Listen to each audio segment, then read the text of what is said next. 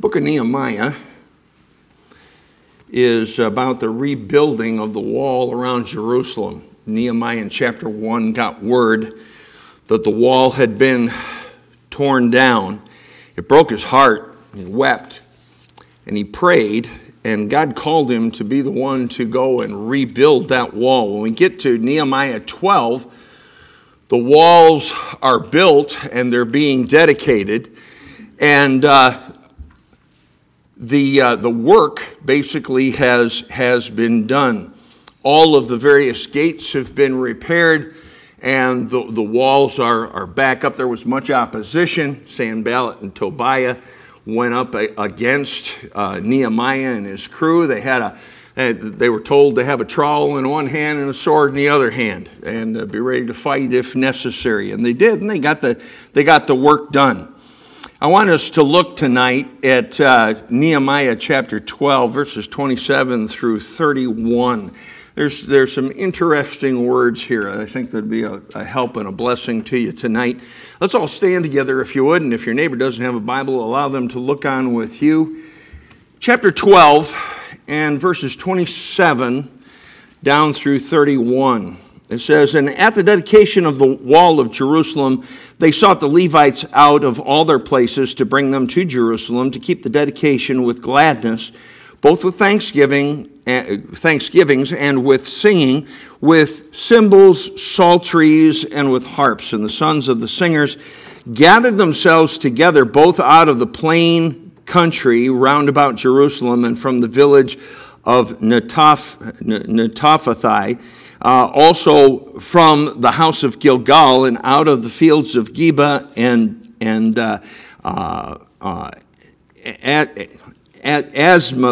Asmaveth. For the singers had builded them villages round about Jerusalem, and the priests and the Levites purified themselves and purified the people and the gates and the well. Then I brought up the princes of Judah upon the wall, and appointed two great companies of them that gave thanks, whereof one went on the right hand upon the wall toward the dung gate." Let's bow our heads for prayer. Father, it is such a privilege to serve you. It is such a privilege to have you as our God, and we're thankful for that tonight. We're thankful that we can gather like this and gather freely and hear the Word of God preached and exhort one another and be a blessing one to another. Father, I pray that you give us ears to hear tonight as the Word of God goes forth. And I pray, Lord, that you'd give me the words to say. God, push me off to the side.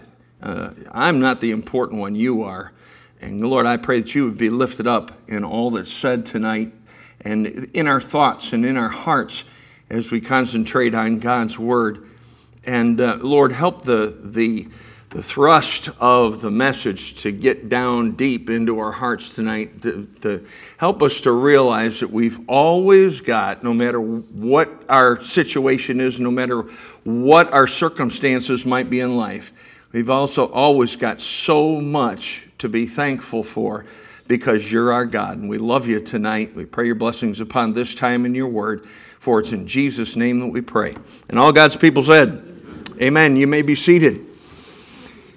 The particular gate that I want us to look at tonight was the last one that was mentioned in verse 31, and that's called the dung gate. Okay, take your Bibles and go to Nehemiah 3. Keep your finger over here in 12, but go to Nehemiah 3. And in Nehemiah chapter 3, look down if you would in verse 14. Nehemiah 3:14 says, "But the dung gate repaired Melchiah, the son of Rechab, the ruler of part of Beth Hasserim. He built it and set up the doors thereof, the locks thereof, and the bars thereof." Now the dung gate was repaired by Melchiah, and Melchiah means "my king is Jehovah." I think that's significant, because we're talking about a dung gate. A dung gate. What's the dung gate? Well, that's a place where all of the human waste and all the human refuse was dumped. You know, you think about it. We read about the fountain gate. That's a place of refreshment. Anybody can praise God and be thankful at the fountain gate because there's refreshment there. Anyone can thank the Lord even in the valley gate, because even in the valley you get some refreshment because God leads and guides and directs us. But can you thank God at the dung gate? And that's what they did in chapter 12. They were thankful and they were grateful at each of the individual gates. And the one I want us to look at tonight particularly is the dung gate. Now, if you look with me in Nehemiah 3, look down in verses 13 through 15. It says, the valley gate repaired Hanan and the inhabitants of Zanoah. They built it and set up the doors thereof, the locks thereof, and the bars thereof, and 1,000 cubits on the wall under the dung gate. But the dung gate repaired Malchiah, the son of Rechab, the ruler of part of Beth Hakerem. He built it and set up the doors thereof, the locks thereof, and the bars thereof. But the gate of the fountain repaired Shallum, the son of Colhozeh, the ruler of part of Mizpah. He built it and covered it, and set up the doors thereof, the locks thereof, and the bars thereof, and the wall of the pool of Siloah by the king's garden, and unto the stairs that go down from the city of David. There are three gates that are mentioned, and the first one is the valley gate, the second one is the dung gate, and then the third one is the fountain gate. You had to go through the valley gate and the dung gate before you could get down into and go through the fountain gate. The valley gate represents humility. It represents trials. It represents God humbling us and knocking our pride down as we go through some difficult times in life. But then after that, you get to the dung gate. And the dung gate just, represents the dregs of life. The absolute worst things that we could possibly go through. And then the third gate that you finally get to after going through those two is the fountain gate, and that's a place of refreshment. But you got to go through the valley gate. You got to go through the trials. You got to go through the difficulties. You got to go through the dark times. And then you have to go through the dung gate. You got to go through the dregs. I mean, the absolute disgusting things that just life contains. Again, we're living in a sin-cursed earth. So therefore, there's all kinds of junk that we have to wade through. There was a great work that they did on each of these gates, and then also on the wall in its entirety. But the greatest work really that was done in the book of Nehemiah was not so much on the wall, but it was the work that was done in the people's hearts. And the people learned some valuable lessons. They learned how to sacrifice. They learned I believe a lot of them learned a skill that they didn't even know. There's no indication that even Nehemiah had any previous experience in building walls, and yet he saw a need. And he, just like the men that we talked about this morning, the four men that took the palsied man, took him up on the roof and let him down in. Nehemiah had some determination, and his concern and his care motivated him. His love, obviously, for God was first. And then he was concerned about the people of God and concerned about the city of Jerusalem, and it broke his heart. And he went ahead and forged ahead and was used of God to repair the walls. God delivered those people. They were thankful, and they had really lots of reasons to be thankful. God had delivered them from great affliction. If you go with me to Nehemiah 1, where Nehemiah has delivered the message, look down in verse 3. Nehemiah 1, verse 3. It says, "And they said unto me, the remnant that are left of the captivity there in the province are in great affliction and reproach. The wall of Jerusalem also was broken down, and the gates thereof are burned with fire. They had much reproach, they had much affliction, and yet God strengthened them during this time and brought them through that great affliction and gave them deliverance. If you look with me in verse 5 of the same chapter, it says, I said, I beseech thee, O Lord God of heaven, the great and terrible God that keepeth covenant and mercy for them that love him and observe his commandments. They had a great God, and they knew that he was a great God. And it's true that at that particular juncture, it didn't look like it because the wall had been torn down. But God used his people to build that thing up and gave him great strength to do so. And he did so because he's a great God. Go to chapter 4 and look down at verse 14. It says, and I looked and rose and said unto the nobles and to the rulers and to the rest of the people, be not ye afraid of them. This is the opposition that was up against them as they tried to build a wall. Remember the Lord, which is great and terrible, and fight for your brethren, your sons and your daughters, your wives and your houses. Now, he uses a motivation, their families.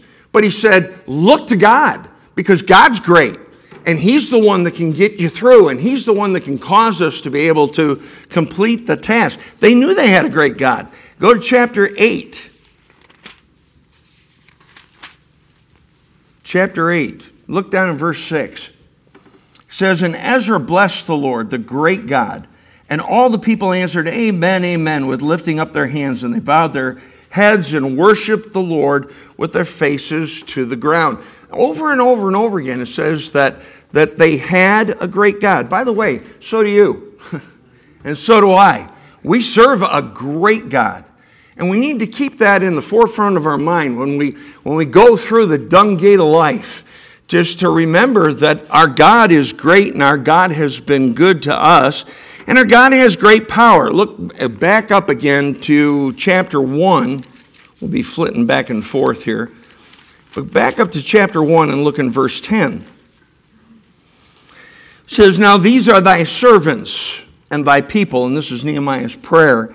And he says, whom thou hast redeemed by thy great power and by thy strong hand. If you're saved here tonight, you've been redeemed. And you've been redeemed by a great power, the power of God. You've been redeemed by a great hand. And we didn't get that redemption through ourselves. We got it purely through our God and our Savior. And they understood that they had a God who had great power. We ought to be thankful for that. I know the world's falling apart. I know we're in the last days. I know the Bible says in the last days, perilous times shall come. I just got a phone call here, either this week or last, from Bill Grady. And when he was with us last year, he said that he was writing a book about, it's got the title in it, Living in Perilous Times, or something like that. And talking about how that, yes, the times are perilous, and he proves it in the book. And then he goes at the end of the book and says, this is how you can live victorious in perilous times. We can't live victorious because we're great, because we're nothing. We can live victorious because we've got a great God. Don't let the news get you down, okay? Regardless of what the news says, your God is great.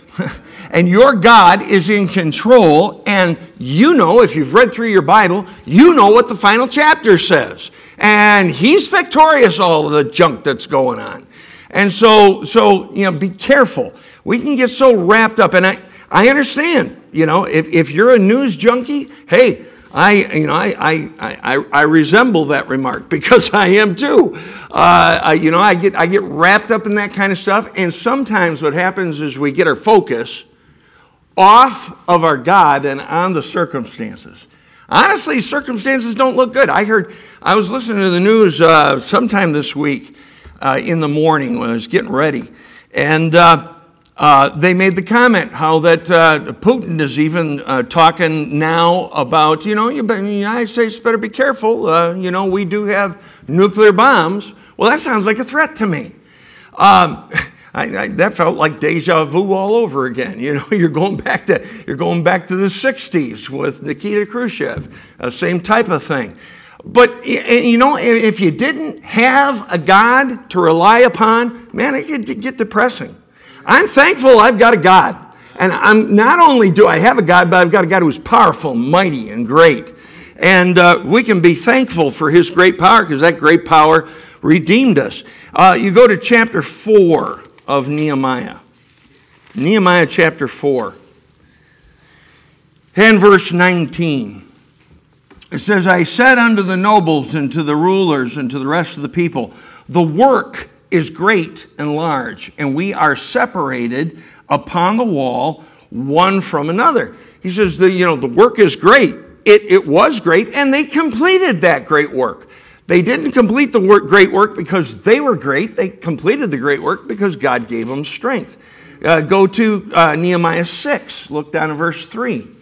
And I sent messengers unto them, saying, I am doing a great work, so that I cannot come down. Why should the work cease whilst I leave it and come down to you? And that was Nehemiah responding to Sanballat and Tobiah, saying, listen, why don't you stop? We need to have a meeting. We need to have a parlay. And he said, listen, there's a great work here to do. So we don't need to have a parlay. I don't need to leave the work because the work is great. And what God has given to us is a great responsibility. We have a great work. We ought to be thankful for that. That's not something to say, oh man, the job is tough. Yeah, the job was tough for them too, but he strengthened them and he gave them the power to get it accomplished. Then look at something else about their God that they were thankful for. Look in chapter 9. Chapter 9. And first off, look at verses 16 and 17. Chapter 9, verse 16. But they and our fathers dealt proudly, and hardened their necks, and hearkened not to thy commandments. Speaking of God's commandments. Verse 17. And refused to obey. Now Israel was hard-hearted, and they were stubborn, and they were proud. And it says they refused to obey, neither were mindful of thy wonders that thou didst among them, but hardened their necks, and in their rebellion appointed a captain to return to their bondage.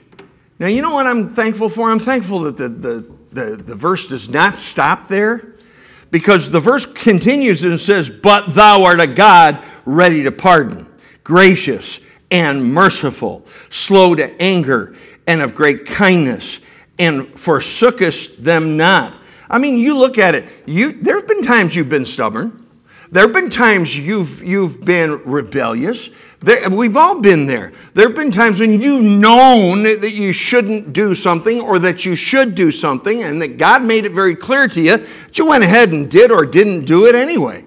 And yet, you look at it, he could have wiped you out right at that point. He could have wiped me out. There's many times he could have done that. And yet he didn't. Why? Because he's kind. Because he's merciful. Man, what a blessing to have a God who knows that we are dust. That's become one of my favorite verses in Scripture. He knows that we are dust. I'm glad he knows what he's dealing with. I'm glad he knows. And because of that, he's patient and he's kind. Now, don't trample his mercy. But understand that, when we exchange accolades back and forth and say, how you doing? And you say, oh, I got it better than I deserve. Man, that's not just a flippant answer. That's the truth. I mean, we've got it so much better than we deserve, and it's because we have a kind, gracious, forgiving, merciful God.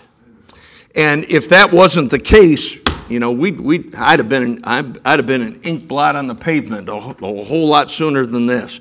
God's been merciful and God's been good. Look down in chapter 9, look in verses 30 through 32. It says, yet many years didst thou forbear them, and testifiest against them by thy Spirit in thy prophets. Yet would they not give ear, therefore gavest thou them into the hand of the people of the lands. Nevertheless, for thy great mercy's sake, thou didst not utterly consume them, nor forsake them, for thou art a gracious and merciful God. Now therefore our God, the great, the mighty, and the terrible God, who keep his covenant and mercy, let not all the trouble seem little before thee that hath come upon us, on our kings, on our princes, and on our priests, and on our prophets, and on our fathers, and on all thy people, since the time of the kings of Assyria unto this day. In other words, God was kind, God was great, God was merciful. And you can see that in your own life. You should be able to look over your shoulder and look backwards and see it over and over again. Another thing that they were thankful for, and the reason why they could be so thankful, was that God was good and the goodness of God. Look in chapter 9 and verse 25. It says, and they took strong cities and a fat land and possessed houses full of all goods, wells digged, vineyards and olive yards, and fruit trees in abundance. So they did eat and were filled and became fat and delighted themselves in thy great goodness. That's talking about God. God just I mean, you look at what we have. You know, we complain about gas prices, and we complain about rising inflation and all that kind of stuff. And I understand it's going in the wrong direction. Things are definitely not good in those areas. But you look at how good you've got it, and I look at how good I've got it. If you don't think you've got it good, you really need to go on a missions trip. You know, you really do. You need to go and see how the rest of the world lives. Because God has greatly blessed America. He's greatly blessed us. And no matter what our circumstances or situations, just like the people of Israel, we've got much that we can be so thankful to God for. Now, when did they thank the Lord? Well, they thanked the Lord specifically after there was a great work that had been accomplished. And when the work was finished, then they thanked God. You know, think about this. You've got a salvation. If you're saved, if you know for sure that that when you die, you go to heaven because your sins are forgiven. You've gotten that forgiveness from Jesus Christ the day that you believed on him and trusted him as Savior. When that occurred, your salvation was finished. It was done. You don't have to worry about losing it. You don't have to worry about keeping it. It's not your responsibility anymore. Now it's his, and he's taking care of it. The debt is paid. It's finished. And when Jesus was on the cross and said, it is finished, he meant that the whole payment for sin was totally complete. And so from the day that you get saved until the day you see him face to face, we have so much that we can be thankful for and should be thankful for. It makes no difference what's going on in your life from the standpoint of, you might be going through right now a real trial. I've talked with some folks here over the last couple of weeks that are going through some things. Some folks right here in our church that have gone through, and of course the Shipmans have gone through some real tough times this last week and a half. And but one of the things that's a blessing to me with Mrs. Shipman, you go up to her, you're not going to hear a griping spirit. You're not going to hear a complaining heart. You're not. You're just not. You know what she's going to say? She's going to say, God is good. And I've heard her say that over and over. And those are not just empty words to her. She means that with all of her heart.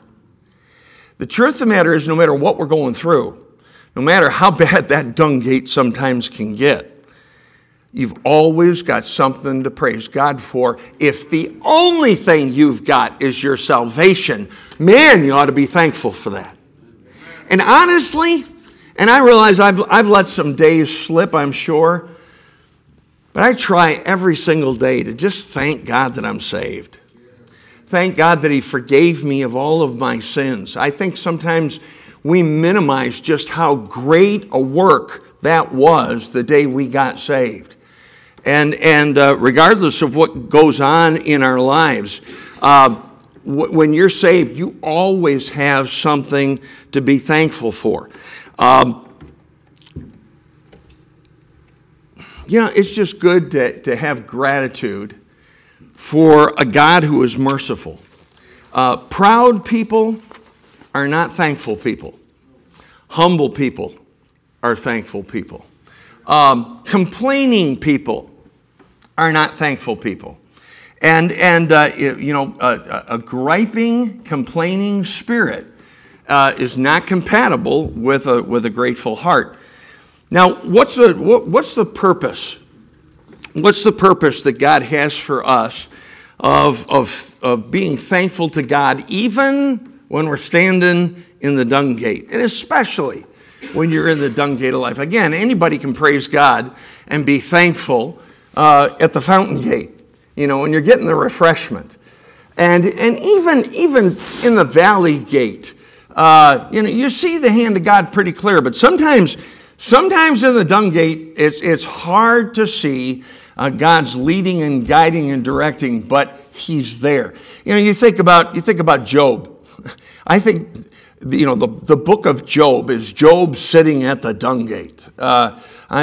He had lost it all, and then when he wanted and needed to have some encouragement, and he needed some help, and he needed some words of exhortation, he got none from his friends. Instead, they just kind of beat him down.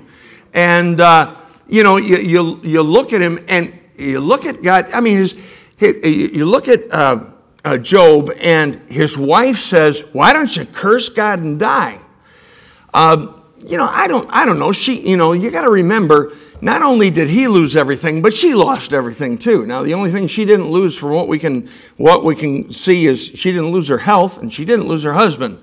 But she was destitute. She was defeated, I'm sure. And she said, "Why don't you curse God and die?" And his answer was, "The Lord giveth, the Lord taketh away. Blessed be the name of the Lord." You know what that is? That's thanking God and being grateful at the dung gate. That's exactly what it is.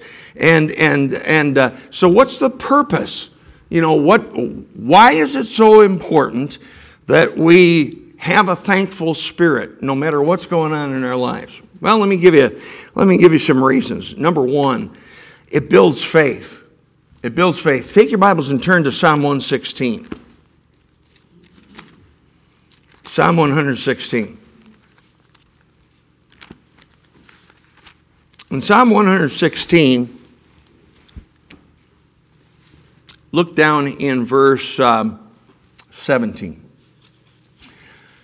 Psalm 116, 17 says, "I will offer to thee the sacrifice of thanksgiving, and will call on the name of the Lord."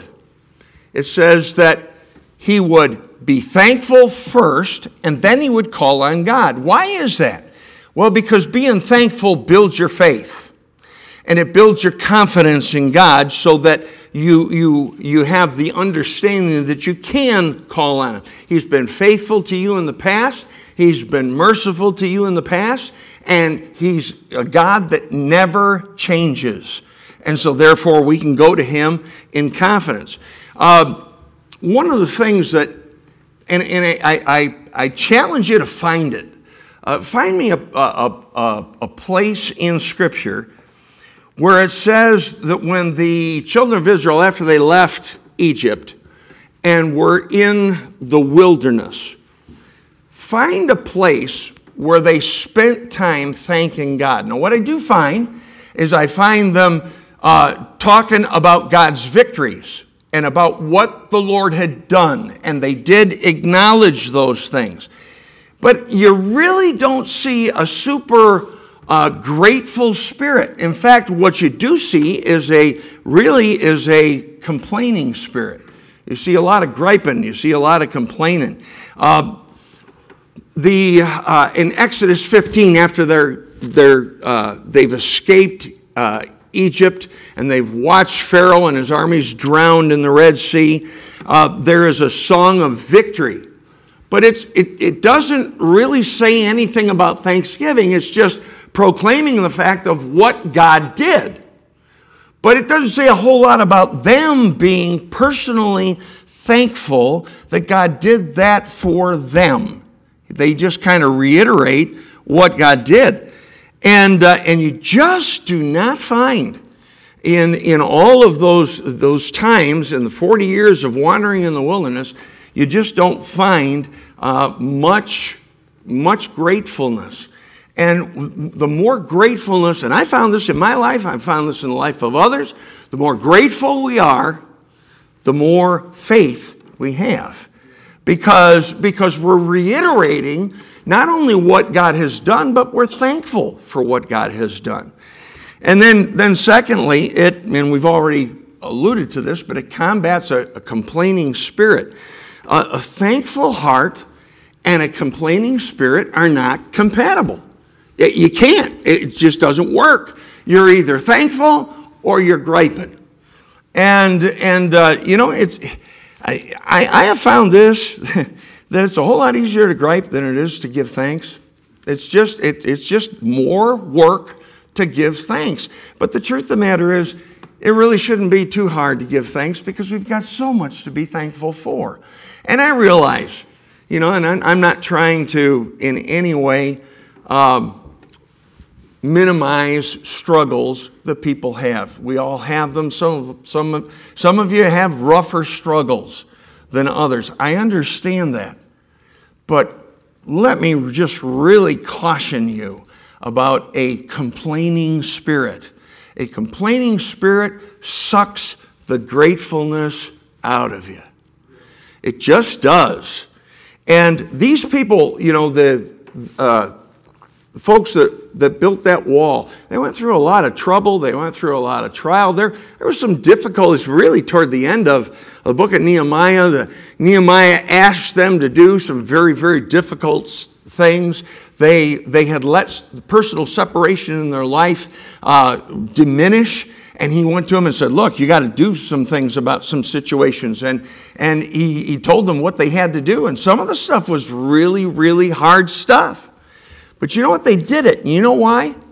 Because they'd spent so much time prior to that giving thanks for what God had done for them. Now, did they have things to complain about? Sure they did. Sanballat and Tobiah were breathing down their necks. They had opposition. They had people mocking them when they were trying to rebuild the wall. But you don't find them complaining. You find them focusing on their God.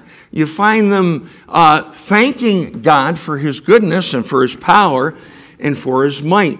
Because a thankful heart and a complaining heart, they can't coexist. You're going to either have one or the other. Remember that when you start complaining this week. That when the complaining starts, the gratefulness stops. When the complaining starts, the gratefulness stops. Then the third thing it does is it takes our focus off the circumstances and puts our eyes on the Lord. You think about when, and this is a typical illustration, it's such a good one, when Peter was in the boat out in the middle of the sea and Jesus came and walked on the water and he said, bid me come, and Jesus said, come, and he gets out of the boat, starts walking on the water. Can you imagine the experience? Can you imagine the feeling of just, getting out? And every other time he ever did that, got out of a boat, he went, went in. Instead, it was like he was walking on concrete, and he was fine as long as he kept his eyes on Jesus. And as soon as he took his eyes off the Lord and started looking at the waves and the wind, what happened? Well, he started to sink. Well, that's you and me. That's you and me. What thankfulness does, it keeps our focus on Him. And it reminds us on a regular basis, as we're regularly thankful, that God has been good to us and that God loves us. One of the things that God loves to do, and you find this all the way through Scripture, God loves to give beauty for ashes. He loves to take a horrible situation and clean it up and get honor and glory from it. And I've seen God do that over and over again. I've watched it in your lives. I've seen people get saved in this church. I've seen people's lives that were a mess get righted. And that doesn't mean you still don't have struggles. We all have struggles. I understand that. When you see what God can do and how much He rejoices in taking a mess and turning it into something that's for His honor and for His glory, it's a real blessing. And when we spend time thanking God, it takes our focus off the circumstances and puts them back on Him. And then the last thing it does is that thankfulness shows others what a great God we serve. Go back to Nehemiah in chapter 12. Nehemiah 12, which is where we started here tonight. Nehemiah 12. And look down in verse 43. Nehemiah 12:43. Nehemiah 12:43 says, also that day. And this is what they're rejoicing. They're thanking God for being able to have the walls built and the gates restored. Verse 43, also that day they offered great sacrifices and rejoiced. For God had made them rejoice with great joy. The wives also and the children rejoiced, so that the joy of Jerusalem was heard even afar off. You know what thankfulness does? Don't keep your thankfulness to yourself. You say, well, I don't. I praise God when I'm in church. All right. Do you praise God when you're out in the workplace? Do you praise God when you're with lost family? Do you praise God when you're with your lost neighbors? You ought to. You know why? Because when you're thankful, it shows others what a great God we've got. And that's how they see the great God we got. They see it through our testimony. Did you ever notice how the world throws their enjoyment of sin in other people's face? The world is unfortunately is not ashamed of their sin, and they push it on us. All right, well, push your thankfulness to God on them. And I don't mean that in a mean or nasty way. I mean, it should just be natural. Let them know that while they're pushing their sin in your face, you are thankful to a God who's done great things for you. And one of the ways that people see the difference in us is they see, instead of seeing a complaining spirit, they see a thankful spirit. And the truth of the matter is, this whole world is getting more and more of a complaining spirit all the time. And so if you've got a rejoicing spirit, you stick out. I remember, this is quite a few years ago, but I used to pay a particular bill for that I had on a monthly basis. I would go right to the business and pay the bill right here in town. And I was doing it, I don't know, for 2-3 years, something like that. And one day I came in, and where it was the company that also provided the public access for us. At that time, it was through the company that did the internet and all that kind of stuff, internet and cable and so on. And they provided the public access for us, and we started that thing way back on the public access channel here in town. And so I would go in and I'd pay the bill. And one day, the lady was a real sweet lady on the other side, and it was usually the same one that I dealt with time after time after time. And she made some kind of a comment about, we can always tell when, even if we've got our backs turned, when you're here, because you have such a joyful heart. I'm not patting myself on the back. I just rejoicing in the Lord when I walked into that place, paying a bill. Now that's something you have to work at sometimes, but nonetheless, she said, we noticed. I didn't even think of it. I mean, it wasn't any different than I normally am. But here's the thing: if you've got the joy of the Lord in you, folks, the rest of the world's going to see it.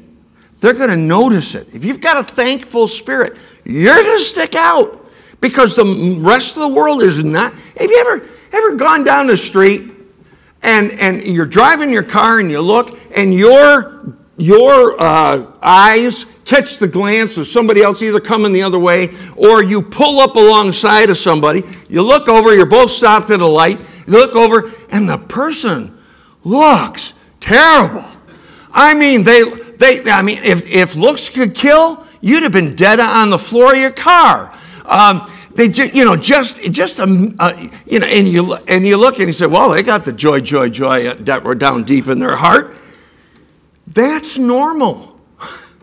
That's average, okay? That's what the world is. Think about it before you got saved. You weren't much either, and neither was I. Man, when you get saved and you start thanking God and having a praising spirit, that makes a difference. Complaining brings reproach upon our God, but rejoicing, that brings glory and honor to Him. Anybody can praise God in the fountain gate. But are you praising God and being thankful and grateful for what He does for you when you're in the dung gate of life? Let's bow our heads for prayer. Father, thank you for being so good to us, and a God that really, honestly, Lord, when we don't praise you and thank you and be grateful to you like we should, shame on us, because you've been so good. You know, we look at what you've done with our lives. We look at what you've done with the lives of others. I mean, when I preach, I look out upon trophy after trophy of the grace of God. And you have done wonderful things in the lives of people. We ought to be not only thankful for what you've done for us, but we ought to be continually thankful for what you have done in the lives of others. God, forgive us when we complain. Forgive us when we gripe. We may be going through, so there may be some folks tonight, whether they're here or maybe they're listening on live stream tonight, and they're just going through. They're going through the dung gate. I mean, they're going through the dung gate face first, and it's just a mess. But Lord, if they be honest about it, they have much to be thankful for. They've got their salvation. They can look back and they can see the effects that you have had on their lives and on their family. And where in the world would we be tonight if it wasn't for the grace of God and the mercy of God on our lives? Father, I pray that you get a hold of our hearts tonight. Forgive us for when we've had such a complaining spirit. And help us, God. May we have a resolve in our hearts tonight to be thankful to a God who's worthy of praise. And we'll be careful to be grateful to you and give you praise and honor and lift you up in our lives. For it's in Jesus' name that we pray. Amen.